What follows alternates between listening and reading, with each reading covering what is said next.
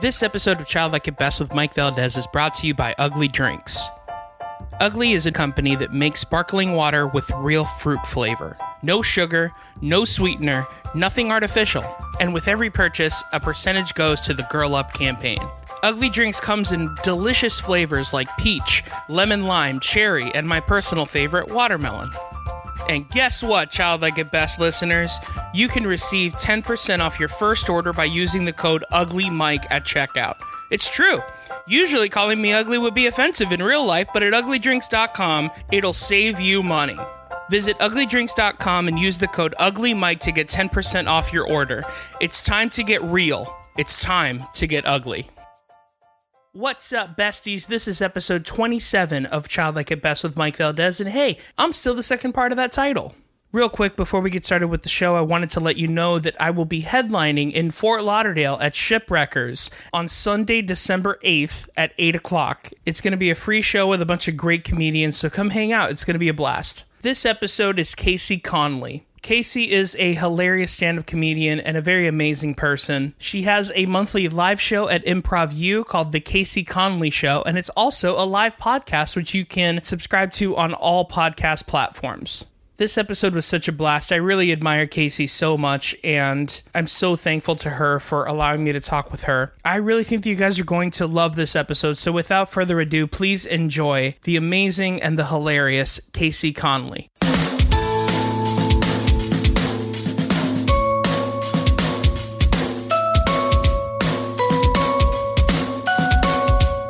Hey everybody, this is Child Like It Best with Mike Valdez. Hey guys, guess what? I'm Mike Valdez, and today I have a very special guest with me, Kaycee Conlee. Hello everybody. Hey. Thanks for having me. Oh, thanks for doing this. Actually, thanks for coming to my house yes, to have me you're on your welcome. podcast. Absolutely, yeah, thanks for doing this. I really appreciate you taking the time to do this. So, thank you. I appreciate you taking the time to drive here. Of course, that's not an issue for me at all whatsoever. So the first thing we like to do here at Child Like It Best before I ask the first question is we like to take a Flintstones vitamin. Oh. Because it brings us back to childhood. Yes. So yeah, those are the Flintstones. Has anyone ever rejected them? Sometimes. Oh, okay. But I'm not going to be that person. But I was just wondering. I know how people can be. I moved here from LA, so I know people are like, no. No, I don't want to put this in my body. Yeah. I know all about that. Just want to. Oh, goodness. However many you'd like. I've heard many people tell stories about how they've had the whole bottle. Oh, my God. Yeah, really? Absolutely. We did Flintstones gummies growing up, or Flintstones vitamins, but we didn't have gummies. Yeah. It was just the chalky ones. Yeah. Yeah, that's usually. They were horrible. Right? Yeah. So as you're taking that in, can you tell the listeners where you grew up? I grew up in a little town called Longwood, Florida. It's like 25 minutes east, maybe a little bit north of Orlando. So I most of the time just tell people Orlando because no one's ever heard of Longwood. Yeah, of course. I feel the same way about like growing up in Pembroke Pines, where it's just like, oh, I live in Miami. You know, right. So, Unless you're like from Florida and you might have some idea of where it's at.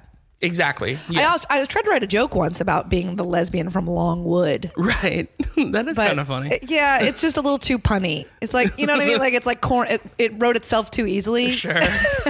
Yeah. So I was like, I tried it for like a week or two, and I was like, this is not me. Yeah. So obviously you're a stand-up comedian now, but what kind of kid would you say that you were growing up? Like who did you sit with at the lunch table, that kind of thing? Well, okay, you should narrow it down to like age, I guess. But I was definitely so when I was a kid, like little kid, I was a tomboy, through and through. I played in the neighborhood, like, games. I lived in a cul-de-sac. Okay. So in the, dichotomy of the, or like the hierarchy of the neighborhood, cul-de-sac kid, since that was like the home base where everybody gathered to play, I was kind of cool. Okay. Just because I had that home base. Okay. So I could just look out my front window and be like, are we playing yet? And see if there's people gathering. And I didn't have to just stand out there and wait. Do you know what I mean? That's very interesting. That's where we gathered. And then we were always playing like basketball or things like really got cyclical. Like it was like basketball was always popular. Yeah. And then we'd get really into like roller hockey for like 6 months. And then I remember one Christmas, everybody got those Razor scooters. Yes. And we got real hard into those for a while. And then I remember going from those back to bicycles. Okay. And we were like, this is amazing. You can go over grass. Like, why did we leave bicycles for so long? Yep, that's very true. So yeah, it was like, there was always like a game or something trending that, and we would just go into the next fad and play that really hard. Yeah, it's funny that you say that because I remember Razor scooters, and then the next trend, at least for me and my group of friends, was skateboarding. Yeah. So like we were really into like all that stuff and like because like the whole MTV of it all had just happened. So there's always like you always had to have the kid that was good at filming everyone doing the stupid stuff. So like I was always the person that filmed. Wait, how old are you? That was me. Wait, it's because we didn't have the technology yet to be filming our activities. Really? Yeah, it was just play. We're just here to play. Sure. Yeah. Well, there was that too, but I mean, like I had like those camcorder kind of things. So I mean, this was back in like 2002 or 3. Okay, yeah. I was in high school in that. In 2002 and 3. So. But even still, yeah, we're not too far apart. I don't think. I'm 31. I'm 33. There you go. Okay. Yeah. The year of our Lord and Savior. Yeah. Oh yeah, that's right. It is. Oh man, I haven't thought about that in a long time. I know, right? I'm confirmed Catholic. Are you? I am. I confirmed. Wish I had confirmation. They confirmed me. I don't know if they would take it back if they could, but yeah. I am indeed confirmed.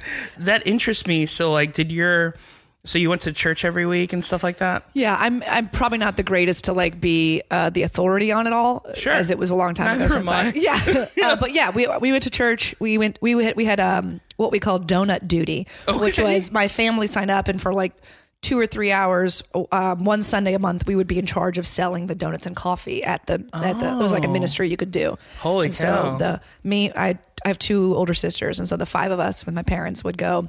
We'd set up the donuts and get the coffee ready, and people would come file through the line, and it was like 40 cents or something like that for a donut. Oh, wow. And you'd take the money and give them change, and then there was a like cafeteria, essentially, like table set up. So people would hang and eat. Sometimes they would just grab their donuts and go and whatever.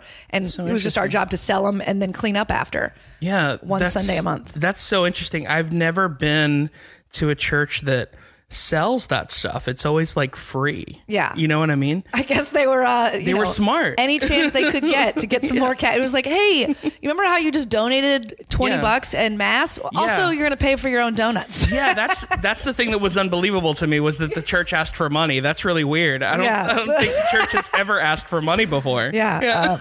Seriously. When are they not asking for money? I feel like, exactly.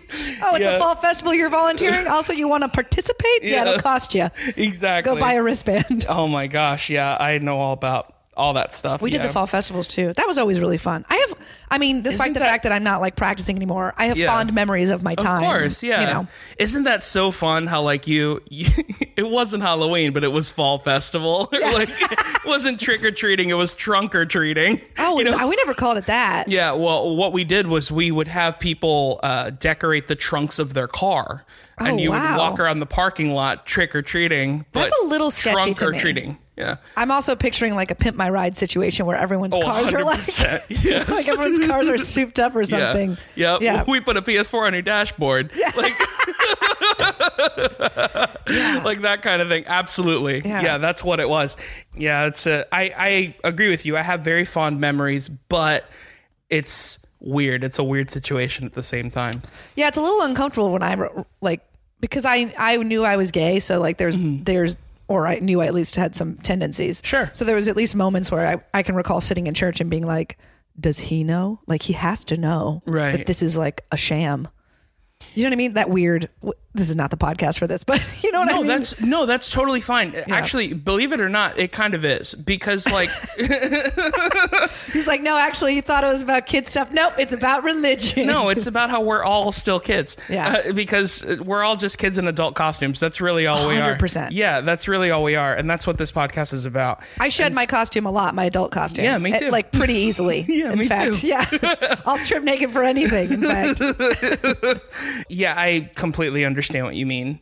Maybe not necessarily in that specific vein, but I am in the camp of like, if we really believe a sin is a sin, then like technically everybody is what, like everybody is a murderer, like that kind of a thing. Exactly. Like, if we really believe that, so like why are we saying that this is worse than another thing? Right. Like that kind of thing, which is really it's getting deep. It's getting deep here. Yeah, and it's like a weird social commentary, right? Where it's like, I don't know, man. Like I just believe, like, I still believe in God and I still believe in Jesus and that kind of stuff. And I just don't believe that Jesus would be the type of person that would hate on people, like, because of what they did or what they believed or whatever the case. It's just not. And he was only 33. He had a lot of life to experience. Exactly. Still, Yeah. Exactly. I remember, like, in every life stage, every moment I've had to reflect, I think I'm like, oh yeah, I finally have the perspective I've been looking for that people talk about. I get it. Yeah. I understand. And then I'll hit the next one and be like, I had no idea what I was talking about. Yeah. Yeah. That sounds about right. For sure. Yeah. I was thinking about that recently because I mostly just thought about it because I was trying to write this tag for a joke where it was like, it's mostly just about like this bit about like how men aren't, it's a thing about Disney princesses or whatever, but the first part of it is about men and how men aren't that great. Like, men are never going to come find you and save you, like that kind of thing, like, because men are just not like that. And so I came up with this joke that was like, most men are scared to die at 33. And then I was like, do you think you're Jesus, dude? Like that kind of thing where it's like, guys literally think they're Jesus. like it's a dumb joke, but that's what I was thinking.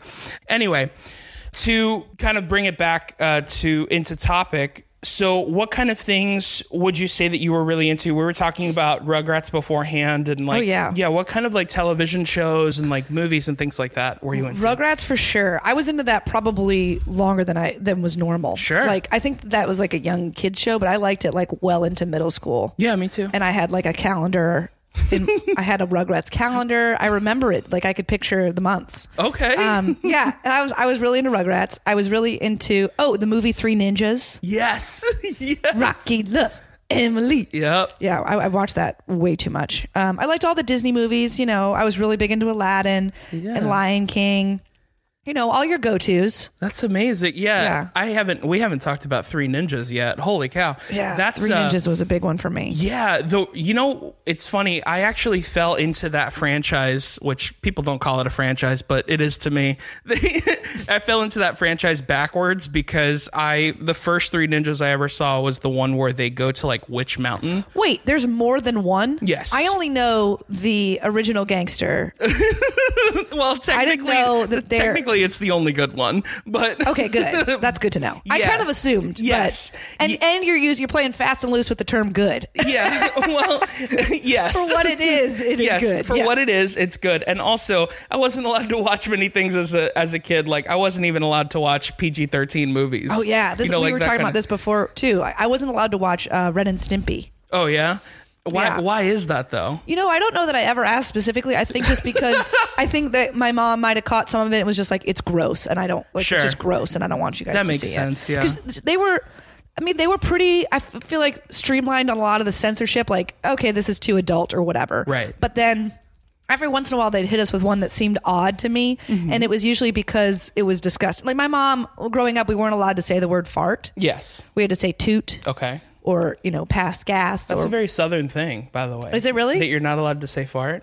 I've noticed that. That's interesting. Well, at least when I went to college in the South. So like I lived around like in Tennessee, the Tennessee area.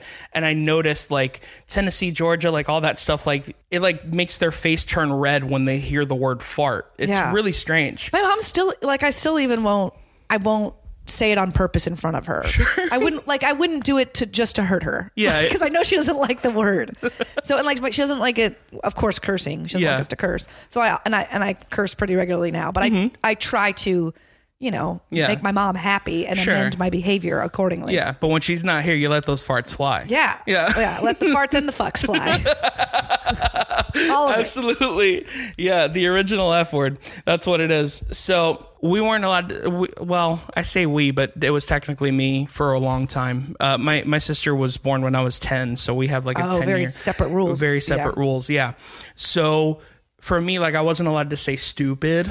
Oh, yeah. Yeah. Like, I wasn't allowed to say fart. I wasn't allowed to say anything that could sound offensive. That's interesting because my wife doesn't like me to say stupid or to call things or people stupid. Right. So yeah, that's like an adult thing that I've sort of shied away from because she just doesn't like it. And I'm like, oh, well, and it's like, she has good points. It's like, yeah, don't insult someone's intelligence. You can be more intelligent in your insult. That is, you know what? That's very accurate. Yeah. That is very accurate. I side with her on that. Yeah. Unless someone's just being dumb. I don't think she has a problem with dumb, but stupid she doesn't like.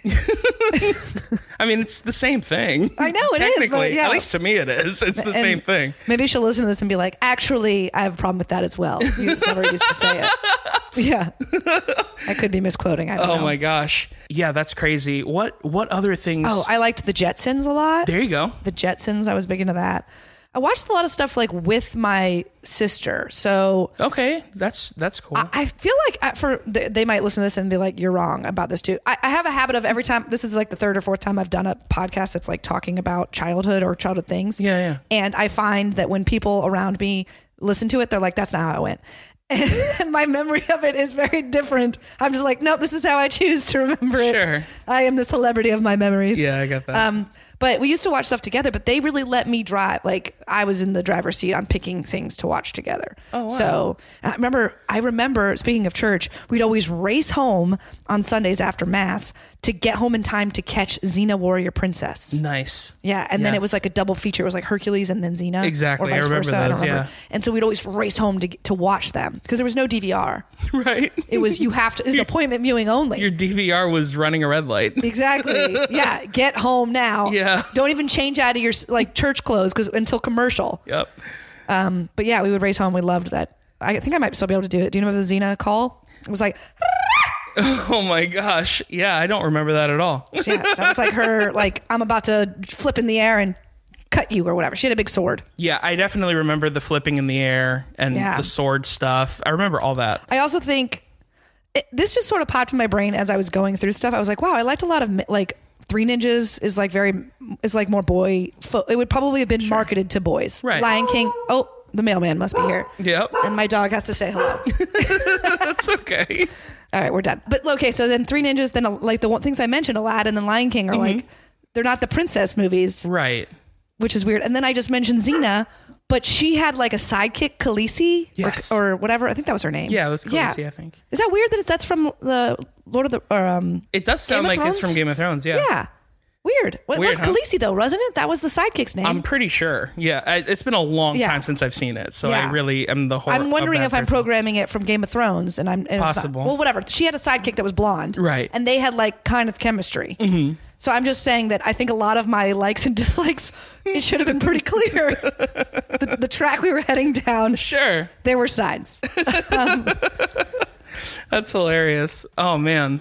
So another thing that I wanted to talk to you about, do you remember any commercials or product placement things stick out in your craw from when you were a kid? Because that's something for me. Like I still remember like Mattel commercials, like you name it. Like I still remember like the Crossfire theme song. Yeah. You know what I mean? You'll get caught up in the Crossfire. Yeah. So not off the top of my head, but like when you say that, I'm immediately taken back. Yes. The one thing, do you remember Skip It? Yes. That one. Very best thing of all. There's a counter on this ball. Yeah. Skip it. Yep. Yeah.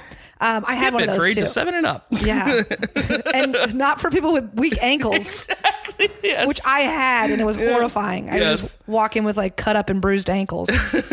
My wife calls my ankles now Bambi ankles. Really? Why is that? Just because they're so prone to injury. Like I've in my life, I've broken both of them, and then broken one twice, once the other one, and then sprains and all kinds of crap. Yeah. You know, it's funny, right when you said Bambi, it made me think maybe your wife is like the Thumper, you know, because she has that very personality that's like, if you can't say anything nice, don't say anything at all. Oh, that is her. You know what I mean? Yeah. And it's not far off from my mom. They're both very similar. Yeah. What they say about you kind of finding people that remind you of your parents or whatever. A little bit. Yeah. Not absolutely. Actually, definitively, right, consciously. Exactly. I hope. Exactly. Yeah. So another thing that I would say was a very big thing, at least for most kids. I don't know about you, but I really like cereal growing up. Were you a really big cereal person? I liked cereal. I think I had a healthy relationship with cereal. Oh, yeah? I was really into Pop-Tarts. Into Pop-Tarts, okay. We weren't allowed to have them for breakfast, though. So they were my snack. Okay. Because it's like it wasn't a suitable breakfast. Sure. Of course, I was allowed to have like Cocoa Puffs for some reason. But I remember we weren't allowed to have Pop-Tarts. It's like, but we would have them in the house. It was just, that's a snack. Yeah, I get that. Yeah, it's like my best friend, he wasn't allowed to watch Harry Potter, but he was allowed to watch Wizards of Waverly Place. It makes no sense. It's the same thing. Yeah, it seems very arbitrary. Yeah. It seems like maybe his parents didn't like Harry Potter for some reason. I guess. They were Slytherins. Yeah, it was relatively similar for me as well. But I was a lot older once Wizards of Waverly Place came out, so I wasn't interested really. Yeah. Other than like, wow, Selena Gomez is cool. In your friend's parents' defense, Wizards of Waverly Place was like through and through made for kids, right? From the first episode to the last. Yeah. And because Harry Potter was written where the readers were growing up, it was like over the course of years. Yeah. The subject matter and the content does get like heavy. Yeah, that's true. Even though you can handle the first movie or book when you're 10, you certainly can't handle the seventh one. Right. When you're 10. When you're 10. So that makes sense. So they might be like, we just want to pump the brakes, and maybe we'll start you when you're like 14, split the difference, and you can learn all about death then. Yeah. I don't think that's what it is, but I hope so. I was like, it would make the most sense. It would. And that's probably, I thought it way further through than anyone else did. But my sister is, I have a 10-year-old nephew who's he's a like voracious reader. And she's like trying to like, I'm like wondering when she should open up to Harry Potter. He's not like asking for it or interested in it yet. So it's like very much up to her to introduce him. Excuse me. And then we'll see if he likes it or not. He better, or, he's pretty much dead to me. But, but she's going through that thing too. She's like, well, it's maybe, that he's not interested isn't the worst thing. He's got other books that are more for his age group right now. So. Yeah, absolutely. Yeah. So just to go into another bit, one of the things that I like to do on this podcast is I like to review a cereal with my guest. Oh, yeah. How delightful. Yeah. So what I did was I spoke with my sponsors over at Funko. Now, by sponsor, I mean that I like them. And by spoke to, I mean that I tweeted them repeatedly and they didn't get back to me. So another thing is I usually like to get a cereal that has something to do with my guest in some way, shape, or form. Okay, cool. So the cereal that I got for you. Oh, this is exciting. Yeah. is Batgirl cereal. Oh my goodness. Yeah. Isn't that crazy? That looks awesome. Yeah. So I've never heard of this. Yeah. Is it it's not mainstream, I guess. Yeah, it's not mainstream cereal. No, man. It's awesome, I only get indie cereal. That's all I get. I only get the alternative rock cereal. You're so alt. Exactly. What a hipster. It's the Radiohead of cereal right here. Yeah. So yeah, it's the tasty treat that's fun to eat. Okay, so for the listeners, the box is all purple with yellow writing, and there's a toy? There is. And they basically look like purple Fruit Loops, if I can relate it to something. And I have to be honest with you, the purple worries me because I'm worried it's going to be grape flavored. And I have been traumatized by grape flavored things. Well, the good news is I have done a lot, like 27 or 28 episodes of these, and I get a lot of Funko cereals, and they all taste exactly the same. Okay, so it's just food coloring. Exactly. I don't have to be so scared. you don't have to be worried about grape flavored things. Phew. It's not going to taste like grape. So what I'm going to do is I'm going to go ahead and pour them into the bowl here, and I'm going to make sure and mic it for all the ASMR weirdos that like to loop it and make it their ringtone or whatever the weird thing it is that they do. That's a good one. All right. Yum. So it would be fun to review this cereal, but I think what will be more fun is to review this cereal as Batgirl. Oh. So what I would like for you to do is what I'm going to do is I'm going to play some Batgirl adjacent music or Batman music. And so Batman talks like this. Right. But Batgirl is, what is she like, husky with a pitch issue? So here's the thing. I don't know. So we can make her can make her sound like whatever we want. Yeah. And the best part is whoever knows what she sounds like is going to be so mad, and that's going to be hilarious. Oh, I apologize in advance for your anger. They're probably take your blood pressure pills. No. They're going to be upset about it. If they are, they don't have a life. But yeah, so I'm going to find some Batman music here. Okay. And then whenever you're ready, I would like for you to review this as Batgirl. Well, okay. Now, instinctually, now that I'm reviewing it as Batgirl, I feel like I'm going to be predisposed to like my own cereal. You can. I don't know. We'll just see. We'll just see what happens. Yeah, we'll just see. Yeah, exactly. We'll see what happens. Just pretend like Commissioner Gordon just gave this to you. Okay. We'll figure it out from there. Here we go. Whenever you're ready. Okay. I'm Batgirl. Let's try my cereal. I thought I told that Commissioner Gordon not to put grape in here. It does taste oddly like purple. Not necessarily grape, but it tastes like purple, and it's not good. They should have called this Robin's cereal. Robin Girl? Baby Bird? I'm outraged. I'm flying away in anger. All right. Batgirl cereal, ladies and gentlemen. I'm going to try. I don't think I like it. You don't think you like it? I'm trying to give it like a solid chance. Sure. No, I'm not into it. Yeah, the thing is, it's not bad, but it's also not great. It's bad. It's just fine. You know what I mean? I think you're being generous. Yeah, kind of. Because you want the sponsorship? No. Is that what it is? No. I mean, at the end of the day, I sponsor them. So Are you going to try it? I've tried them all. It tastes like purple. So it tastes like purple. It does taste like, okay, well, I don't want you to, take the extra calories on my account. No, that's fine. It tastes gross. And now it's stuck in my teeth. Fair enough. It's not good. Fair enough. It doesn't. There's an aftertaste. Yeah, it does. And it doesn't have, this specific one definitely doesn't have a flavor. It just tastes like purple. You're definitely right. Thank you. See? Absolutely. Because I assumed going in I was just going to be positive. Then I was like, no, I really can't lie about this. It's disgusting. Yeah. Batgirl would be offended, personally. Yeah, absolutely. Yeah. She'd be like, did you even try?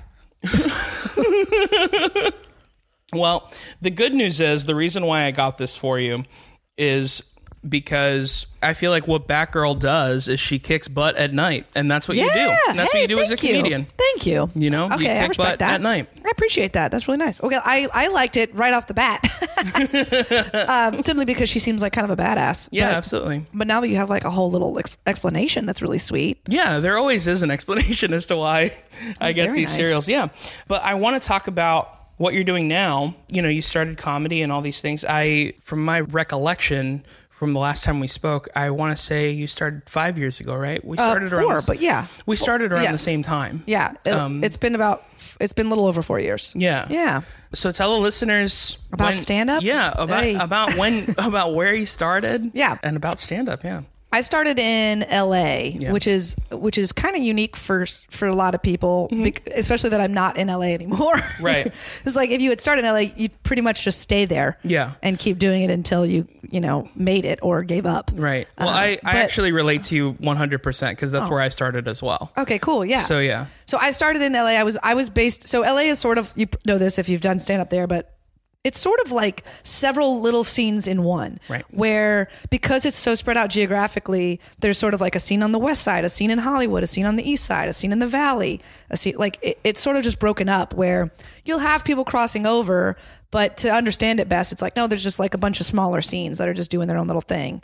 And so I was in the valley, and I, by the end of it, I was in Hollywood a fair amount, on the east side a fair amount, and I had only dabbled on the west side here and there.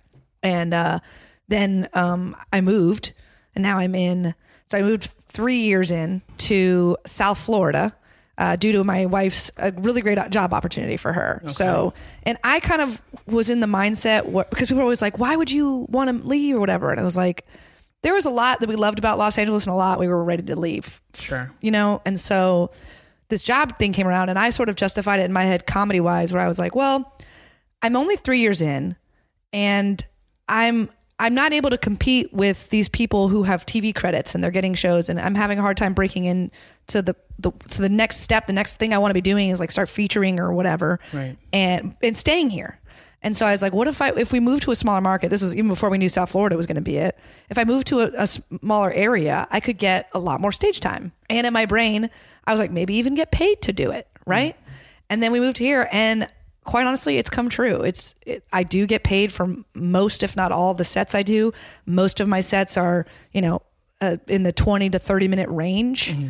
And that was not happening in Los Angeles. Yeah. So this has been incredible. Like, I feel like this is where I needed to be in this like 4 to, maybe 7 years range to continue to like develop and grow as a comedian. And I still miss LA. I've been back twice since and, you know, done shows and stuff and trying to keep connections there. But in the scheme of like stand up, I don't know that I miss it all that much. Yeah. Yeah. You know, I would say if I had to pick something I miss, it's certainly the, sort of glitz and glamour of I do stand up in LA and telling people that you do comedy there, right? Especially comedians that don't know or people that don't know like how hard it really, like what a grind it is. And then also the shows themselves and like the quality of comedy. It was like, that was pretty cool. Like I would be on a show and then like a celebrity would drop in or you know what I mean? Or someone I like really respect and admire. And that isn't going to happen in South Florida, you know? Yeah, absolutely. Jerry Seinfeld's not dropping in at the, you know, so that was really cool too. But I think as far as like my own personal development, I'm right where I should be and it's going well. Yeah. When did you start performing? Did you start performing as a kid? Performing, that's interesting. Are you familiar with the artist way? Do you know what that is? Okay. Absolutely. So in diving in sort of into my psyche with that whole artist way, I would say from like a very early age, I knew I wanted to be like on stage and perform or like entertain. And I sort of like hid that and I felt like it wasn't a realistic goal or a worthy achievement. Like I needed to have like a real job and a real plan for how I was going to take care of myself. Okay. And so I sort of like pushed it aside for a long time. And then why, and can I ask you, why do you think that you thought that way?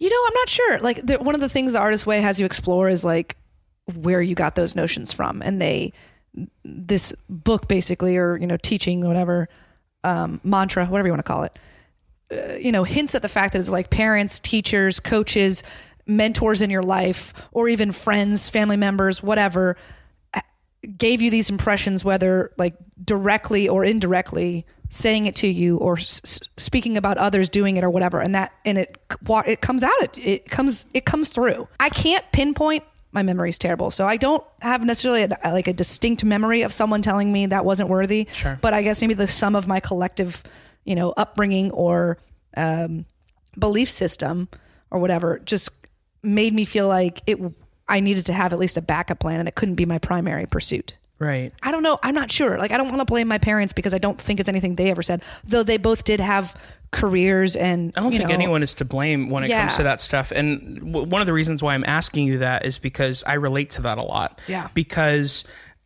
it's a very Christianese thing, at least from what I can remember from growing up, to always stay humble.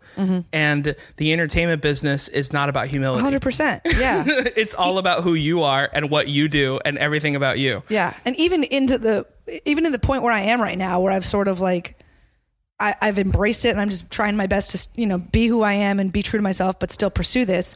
It's still hard for me to like, look at all these shows I'm going to be on. Right. Come to my show. Come pay to see me perform. Exactly. It's still like really hard for me, you know, to do that and pressure people the way that you're supposed to sell tickets. Sure. I'm always like, hey, if you can come, cool. If not, no worries. Like, I know there's other things and more fun things you might want to do. And it's just weird.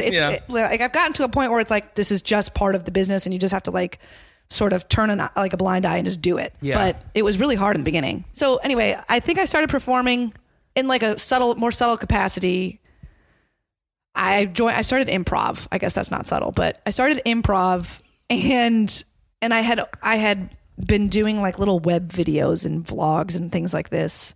And I started doing improv and then I was like, oh, this like really ignites like something in me. Like this is where I'm really happy. And then I was like going down the improv thing and having a great time at that. And then I got really annoyed by trying to coordinate people's schedules. And like, we'd have a show and it's like, you have to get 6 other people to be free that day to go to the show and of varying commitment levels. Like there could be half of you that are super into it that will cancel plans for it. But then even 1 or 2 people aren't like that. Now you've got to bail on a show or bail on a practice or whatever. And I was just like, I got sick of doing that. And finally was like, I've just got to do stand up. I've got to just try stand up.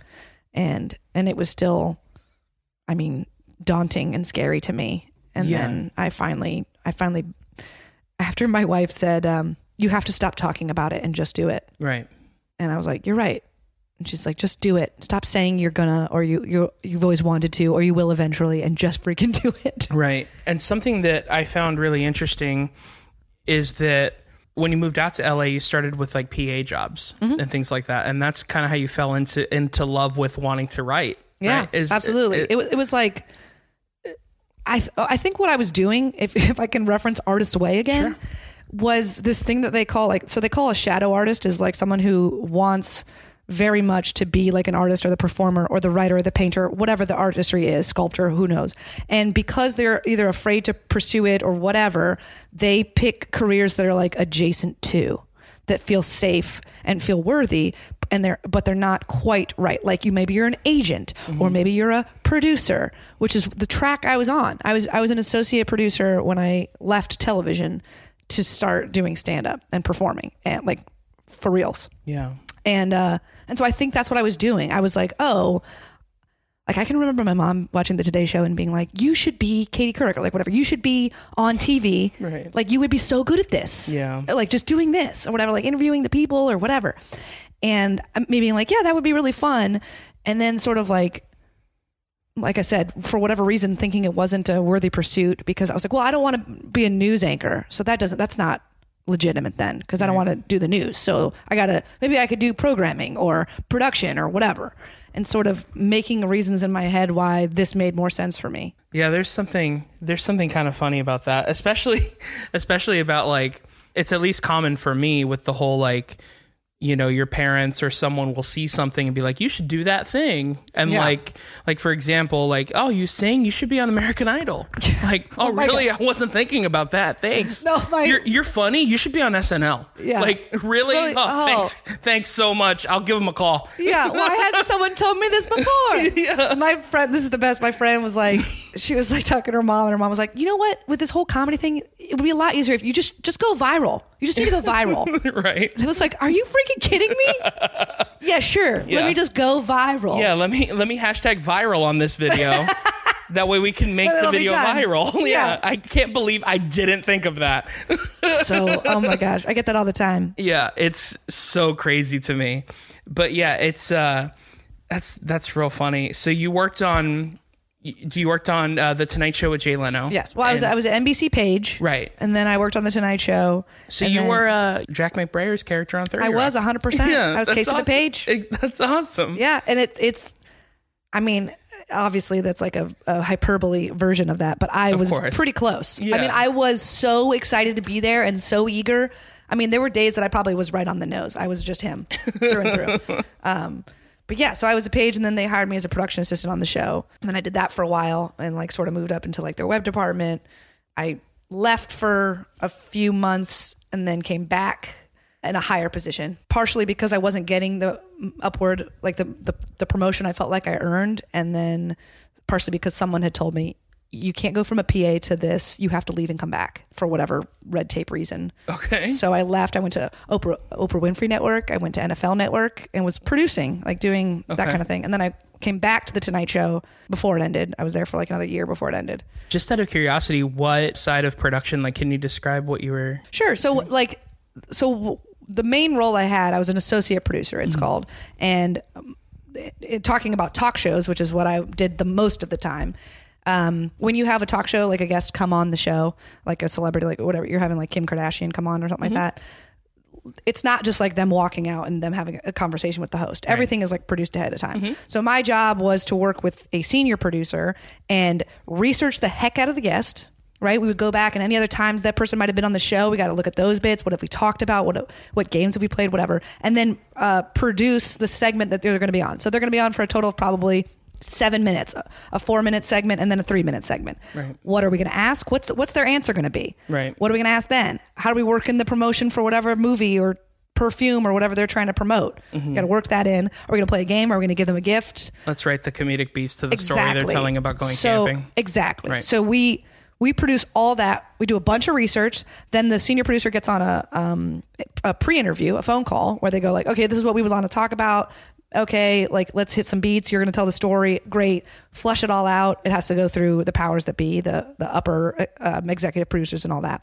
But that's all done ahead of time, and it's loads of work. And also, depending on the show, as an associate producer, your role could also be logistics of getting them there, like setting up a car, hair and makeup, what's their call time, do they need security, what kind of food do they need, like all kinds of stuff. That's so much work, man. So yeah, it was a lot. It's crazy. And it's crazy how much pressure there can be because these celebrities come with like such, you have to like, hold them with like gloves, and it's like you can't, if anything's wrong, they're gonna be mad. Yeah.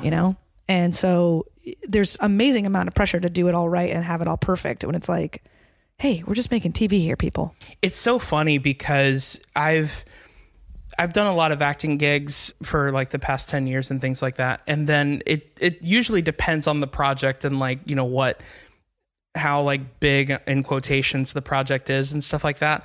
I always find it so funny where they'll hire a PA just to follow you to make sure that you don't like run away. Yeah. And I'm like, I'm just going to the bathroom. I'm not going anywhere, but apparently that's like a thing. And I'm just like, how do people do that? That makes no sense to me. But apparently it's like a thing. I don't know. So essentially you were writing these stories, and then at one point you were just like, man, I really just would rather be doing this myself. Well, that's kind of what it came down to, is like when I tell like the Spark Notes version or whatever, sure, the Cliff Noted version, it's like, I realized that instead of making these celebrities seem funny or digging through their personal stories to have a funny story, I just want to be the funny person on camera. And so, long story short, I've worked up the courage to leave a very lucrative and good profession and start one that's not very lucrative at all. Right. But it makes me a lot more fulfilled at the end of the day. And, people are always like, why wouldn't you just start doing comedy while you were doing that? And the truth is, I was so drained creatively and, exhausted. It's not like a 8-hour work day. It's, I couldn't imagine doing comedy and doing you're on that. Call all the time. Yeah. And there's some people that can do it, and maybe I could go back to doing it now that I have like a routine with stand-up. Sure. Maybe. But I still think the creative, the way you're drained out of like that side of you, it'd be very hard to like work all day making content for one person and then turn around and go do it for myself. Yeah. So anyway, I kind of was like, okay. And to tell you the truth, I realized that I just didn't care about celebrities. Sure. And that was a big part of the role. It was like, of course. You're not just researching Kim Kardashian because she's coming on the show. You already know a ton about her because you watch all the stuff. You care about her happenings. You're following her on Instagram and all that. And I just was like, hey, I don't actually care about all this stuff. Mm-hmm. Like, it seems like a lot of other people in my role do. Yeah. And I don't. And so I was like, this is not for me. Yeah, that makes a lot of sense. So absolutely. Yeah. So what mics were you hitting when you were in LA? Oh, we're going to go that deep, huh? Well, I just want to know, because we started around the same time, and I just find it kind of funny that maybe we saw each other and didn't even realize it. Yeah. So I hosted for like 2 or 3 at least 2 years, close to 3, at Flappers Bar Mic on Monday nights. Okay. So I was there a lot. And then I would do the one at the other bar, the other door on Tuesdays. I did, oh my gosh, this is like taking me back. I would try to hit the Improv on Sundays for lab work. I never got up. I must have gone a dozen times. Really? And never got called. Stayed till the latest I ever stayed was like till it ended, but I only did that like once. Yeah. And then I would stay at least till midnight, and I never got called. And now, of course, I'm like, maybe I should try and go just one time when I'm in LA. And I'm like, no. Yeah. To be fair, though, I did the lab a few times. It was always kind of a crapshoot because it's all comedians. Yeah, I ended up getting booked at the Improv through an independently produced show a couple times now. So I've gotten to do the main stage. Yeah. But I still, I was like, maybe you got to go find a side door. I'm just not going to be able to walk in the regular way. Of course. If you were like the traditional gatekeeper, but I can do it another way, is what I found. Let's see. I was in Burbank, so there was the veterans of, what was that? The Burbank veterans, whatever it was, that had a mic. I can't remember the Burbank veterans. What was it? It was like the veterans of foreign wars. Like the VFW there in Burbank had open mic on Friday nights. I don't know. I don't remember. Like I said, that. I was in the Valley, so that's where all the mics I was going to. Yeah. But I lived in the Valley as well. I lived in Valley Village. So then there was that one at Good Night. Good Night. I remember that. Went to that one a lot. Yeah. Oh wow, this is like, there was one that had started up within like maybe a year of when I left, Zach Vile ran it. What was it called? It was at that bar, the beer place. Right. I remember Zach. It was like a beer bar. I can't remember the name of it, but I used to go there all the time as a patron, not just as a comedian looking for stage time. Yeah. I'll be honest. A lot of my recollection of a lot of these places are just looking through the Comedy Bureau. Oh, yeah. And then driving or Ubering to said place from the Comedy Bureau and then doing my set and going to another place on the Comedy Bureau. And like, that's... Other than like a few rooms where I went very frequently, like the Meltdown and, you know, things like that, and and Flappers and places like that.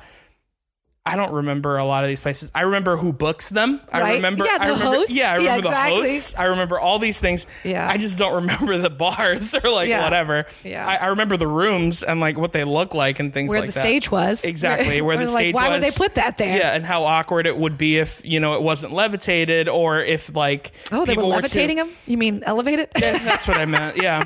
Well, I also do magic. So yeah. I was like, whoa. Yeah, it's me and Justin Willman. That's it. We're the only comedians that do magic. That's amazing. Yeah. He's clearly better than me, but a lot of magicians think they're comedians. So but Justin Willman's actually a good comedian, though. That's the difference. That's a huge difference. Very important difference. Exactly. So you ended up moving back here after that, and that was around what time? I was January of this year, January of 2019. Oh, really? So it hasn't even been that long. No. Holy cow. Yeah. That's still, great. Still pretty, I guess, pretty new-ish here, but I dove right in. I mean, I started. Yeah, you're freaking killing it. Yeah. Well, thank you. Yeah. But I had met, you know, Richie Lees. I knew him from LA. Of course, me So too. I had reached out to him when I was moving here and asked him for some advice, and then I met Fassel early on, and he helped me. So I had like the connections in place, and I got here, and I just started going to stuff immediately. Like I would just start. I drove down like my very first. We arrived on like a Saturday, and that Monday I went to Red Bar in Miami. I stayed there and didn't go up until 1 a.m. Yeah. And then, you know what I mean? And just started, I was like, well, I got to hit everything and meet everybody and prove myself. Because it really is starting over. Of course. And like you walk in and I know I'm funny. Like I know I'm at least funny enough to be at this open mic, right? Or to like perform here. But nobody knows that. Nobody knows you. I've related a lot to playing pickup basketball. Okay. Because I walk in and I'm the girl. And it's like, well, no one wants to pick me up. And then until I play, and I better not turn the ball over in the first game or the first possession. And if I shoot, I better not miss because no one's going to pick me up again. So it's like in stand up, it's like you show up and it's like, you just got to keep your head down and do your thing until you get a chance to go up, because you can't sit there having a conversation with somebody outside and being like, I'm really funny. It's like, no, go up, show that you're good or like, you know, decent. And then stuff will happen. Yeah. So for the first few weeks, I was just hitting every open mic I could, waiting until my turn, shaking hands with the hosts, whatever, and just really getting after it. Yeah. That's honestly the best way to do it. And it's the only way to do it, really. Yeah. And it's the only way that's like... There's other ways that other people do it, yeah. but that is the correct way. I feel like it's the way to do it where you're going to get the respect you want. Correct. Without the like anger or jealousy from any of like, or less anger and jealousy from regulars, which are like, who's this new person coming and taking all our spots? Like you got to put in the work and like meet people. Yeah, I completely understand what you mean by that. And I get it on the other side where it's like, whenever new people would walk into my mic and when I was hosting in LA, and I'm like, I assume you're not good until you prove otherwise. Sure. So I get it. Like I get people walking in like, who's this new person? And then like, whatever, and kind of discarding them or whatever until you see otherwise. Mm-hmm. So. Yeah, absolutely. So you've been doing this for 4 years. There's definitely been some great shows. There's been some bad shows, I would assume. Oh yeah. So does anything like funny or embarrassing or notable stand out from performing on stage? Yeah. There's like a handful of like smaller things. I don't know if any of them really make for like the greatest, you know, moment, but I remember one show. I've done a lot of bar shows. Yeah. You know, and I remember one, the host was like super high and like barely able to speak. Mm-hmm. The host. Right. And so was it Doug Benson? And I always tend to volunteer to go first. Yeah. Because A, I've heard it's good practice. B, I can usually leave early after. And C, I'm pretty clean. or like clean in comparison to a lot of open micers. Sure. So it's easier for me if I can go up first before, someone talks about anal sex for 10 minutes. Right. And then I have to get up there and be like, Florida. Right. or whatever. Yeah. So they're pretty similar, to be honest. So this guy's like super high. He can't even remember my name. He brings me up finally. And I'm just like, good, get lost. Like, it doesn't matter what's happened. I get a clean slate now that I'm up here. Right. And I'm like, I'll work my way back. But then he just kept popping back up. Like he kept coming back up and like he took the mic with him. Oh no. Because there was like a wireless and one on stage. And so he was like in the back and like popping onto the side of the stage. Like what I can only call like a like, I don't know, critics. Like he was just like listening and then heckling with a microphone. Oh no. But like as a comedian trying to like do a 2-man show or something. I don't know. It was terrible. I was like, this is awful. I eventually got them on my side and I was like, oh, hey, go get us beers. And I like got him to go to the bar and I finished my set. That is not a fun situation at all. It was weird. And then, I mean, there's been like a handful of those, like just crappy bar shows and people not paying attention and you know what I mean? Of all course that awfulness. Yeah. Anytime you go to a show and they're like, oh, you're going to follow music. And you're like, okay, great. That's exactly what people want. Yeah. Is to have to suddenly quiet down and listen and pay attention. Yeah, that's usually always really difficult. Like to do anything where you're doing comedy at any kind of a variety show. Yeah. Where, or like someone's doing like spoken word poetry. And I just thought of a good story. So this ended up being cool and ended up like working out all right. But I have a pretty long joke about Dick's Sporting Goods. Mm-hmm. And I just riff on the fact that they called it Dick's. And it's like, you sell sporting goods. Like you knew lesbians were going to be in here. Right. And you called your store Dick's. Right. And so I just tear them apart. I'm just like making fun of them, make fun of their website. It's like a 6-minute bit. Right. And then I'm performing this at the Palm Beach Improv. And the woman in the front row is pointing across to her, what looks like her date or husband or whatever, pointing at this man as I'm telling the jokes. And finally I finish it and I'm like, what are you pointing at him for? Do you work at Dick's Sporting Goods? Right. Like, what do you like own it? And he was like, yes. And I was like, are you serious? And he was like, yes, I'm the CEO of Dick's Sporting Goods. And I was like, shut up. Yeah. I mean, the whole place just erupted. Right. It was crazy. And I was like, I was in such shock with the audience that I didn't even really have to say anything for the first few minutes. We were all just reacting. And then I was like, I just played with it. And this is why it ended up being okay, is because I feel like everybody was suddenly just in on it and was like, this is insane, and the insanity of it. And so then I just talked to the guy. I was like, well, your name better be Dick. Right. Right. And like, was it Richard or whatever? And he's like, it's Ed. And I'm like, what? That makes no sense. And then I got, like brought him kind of up and was like talking to him. And he's like, well, my dad was Dick. My dad started the store. He was Dick Stack. And I was like, wait, Stack? Dick Stack? Oh my So then that went into like a whole thing. And I was like, worse. I was like, yeah. I was like, I guess you saved us by just making it Dick's. Yeah, exactly. Just like, So it ended up being really, really fun. But it was like, wait, what? That's amazing. Yeah. I love that. Oh my gosh. So kind of like wrapping it up, where do you, I don't know, I'm trying to ask that like cliche question, but I'm trying to find a new way to spin it. Cause I was going to ask. Is this like the interview question that's like, where do you see yourself in 5 years? Yeah, but I just don't want to ask that because like it seems dumb. So I think, you know what? This would be pretty fun. How about I ask you questions, but we're pretending like you're you in the future. Oh, okay. That's fun. I like that. I feel you. So I'm just going to ask you basic questions, and I want you to answer me according to whatever it is that you think that you've done, let's say 10 years from now. Ooh, 10. Okay. Yeah. Ugh. Let's just say that. I'm in my 40s. Was my voice deeper? It might be. Have I started smoking? Do I have a raspiness? No. You're taking this the wrong way. Okay, sorry. Yeah. Your voice is the same, Kaycee. Have I killed anybody yet?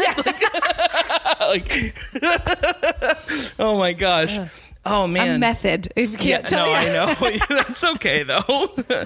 Kaycee, thank you so much for coming back. I can't believe it's been 10 years. Oh my gosh, it's amazing. Crazy, right? I haven't aged a day. Yeah, I know. You look exactly the same. It's crazy. I know people. I'll give you their card. Yeah. So what's been going on? Tell me about all of your successes. Yeah. Well, I'm living in New York now. Oh wow. Yeah, it's very exciting. I moved here wanting to just do stand up in an exciting new environment. I remember talking about that. I never thought that I would get my own talk show. I dreamed of it, but I never thought it would actually actually happen. Holy cow. I know. That's crazy. Like you have your own. It's my own talk show. It's daytime, it's fun. It's light. People love me. That's amazing. And I don't even mind the comparisons to Ellen. It's totally fine. I love that. Oh my gosh. That's the first few seasons I was a little bit spicy about it because I was like, this is my own thing. You know what I mean? Don't make it about her. Yeah. So, but that's amazing. So you're doing the talk show and yes. But obviously you're still going strong with stand up, right? Oh yeah. I get up as much as I can. That's the nice thing about the talk show thing is like, it's that 9 to 5 kind of job where we're out of the studio by 6 p.m. and I can go and get up any night I want. That's amazing. Yeah. And have you been able to record any of these sets and like show people? Well, I'm recording them all, but as far as showing people, I'm waiting to put out my next special, so nobody gets to see them yet. So your next one. So you've already had one. Yes. Oh my gosh. 3. I can't believe you're supposed to research your guests, Mike. I'm not as good as I used to be at research. Yeah, it's okay. It's weird. Ever since that whole thing happened with Google, I think a lot of people are really struggling with the research. Yeah, it's really tough. I need to download your specials into my brain. I haven't been able to do that yet. It's okay. Everyone's slowed down with the whole fiber thing. Yeah, absolutely. Oh my gosh, that's incredible. Man, well, congratulations on all of your successes. Thank you. That's incredible. Thank you. Cow. And congratulations to you on the success of this podcast. Yeah. 11 years strong. 11 years strong, 12 listeners. We're still doing it. Yeah, keep at it. I really feel like this is the day you're gonna come up on the scene. Yeah, you'll get that 24. Oh my gosh. Well, let's go back in the DeLorean. Now we're back. Now we're back. Love a Back to the Future reference. There you go. Yeah, that's my favorite movie. Oh, it's 33-year-old Kaycee. Boring. Kaycee, where can people find you online? You can find me online. My website is KayceeConlee.com. It's KayceeConlee.com. And then I'm on everything, all the social medias as Kaycee Faux Show. Nice. And I'll definitely have that in the show notes and all that stuff. So you can follow her and go to all of her shows. Yeah, you're going to want to do that so that you can come on my talk show. Like get in at the ground floor. Exactly. And as for me, you can find me on Instagram at Mike Valdez, on Twitter at I am Mike Valdez. You can go to whoismikevaldez.com to find out the answer to that question. And that's it, man. Subscribe, tell all of your friends. Thank you so much for listening. Let's grow this family. Bye, besties.